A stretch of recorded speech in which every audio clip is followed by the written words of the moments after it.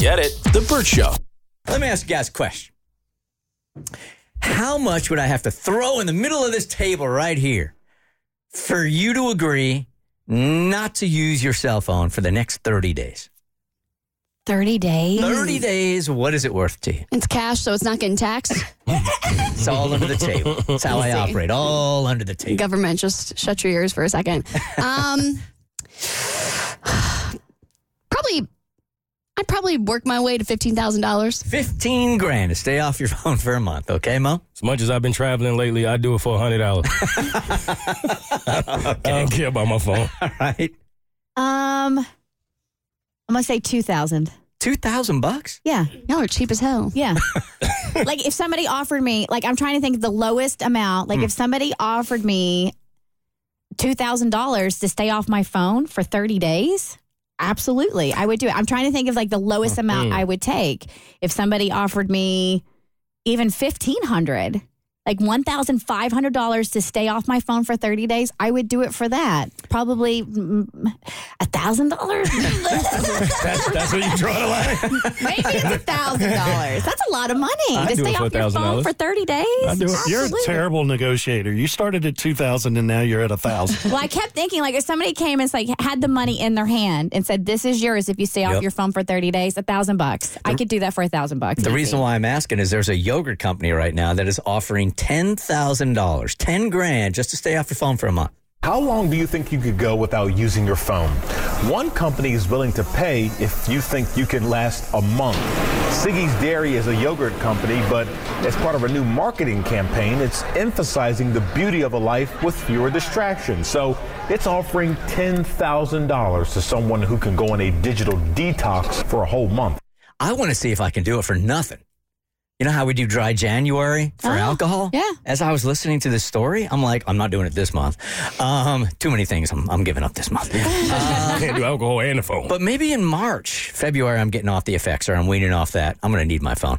Well, and we're also going to be on Bert's Big Adventure, and it would be nice to get a hold of you. See, but you can do those for every month, but for sure February is out of the question because of Bert's Big Adventure. But I think it's a lot like alcohol with dry January, where there's always going to be some reason that you're going to look at the month and go, I got to be on my phone for that. But do we? I mean, do we?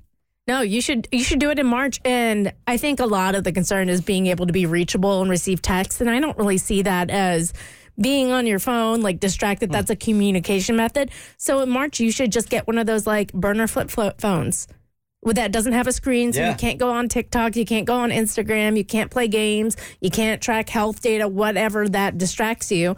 And just like see if you can go a month with just an old school T9 texting flip phone. I think I'd rather have nothing. Those were so frustrating. I started to flesh this out the other day. As we were talking about dry January and I haven't had a drink in January, like, can I eliminate one thing every month? And the second one, obviously in February, was going to be, I'm on the smallest amount of Effexor, and I want to get off of it. So Which is what, for those that don't know? It's like a social anxiety. When I started this show 23 years ago, I was so nervous of failure that I was paralyzed. So the doctor's like, just take this for a couple of weeks. That was 20 years ago. So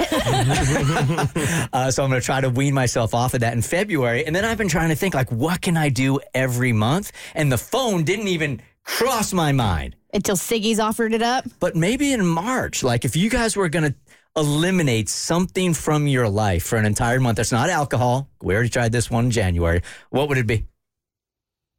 TV. Cassie, we should do sex. Too easy. Wow, Cassie started 3 years ago. Walk in the park. We'll do that February, March, and April. Yeah, no problem. Going around the room, what would you give up that's not alcohol? We've already done this one. Honestly, I do think it would be my phone. I do think it's probably the most toxic thing in my life. But I think it would drive me crazy wondering if people were trying to reach me. Like, my mom can't go 6 hours without knowing if I'm breathing or not. Like, she needs proof of life at least twice a day.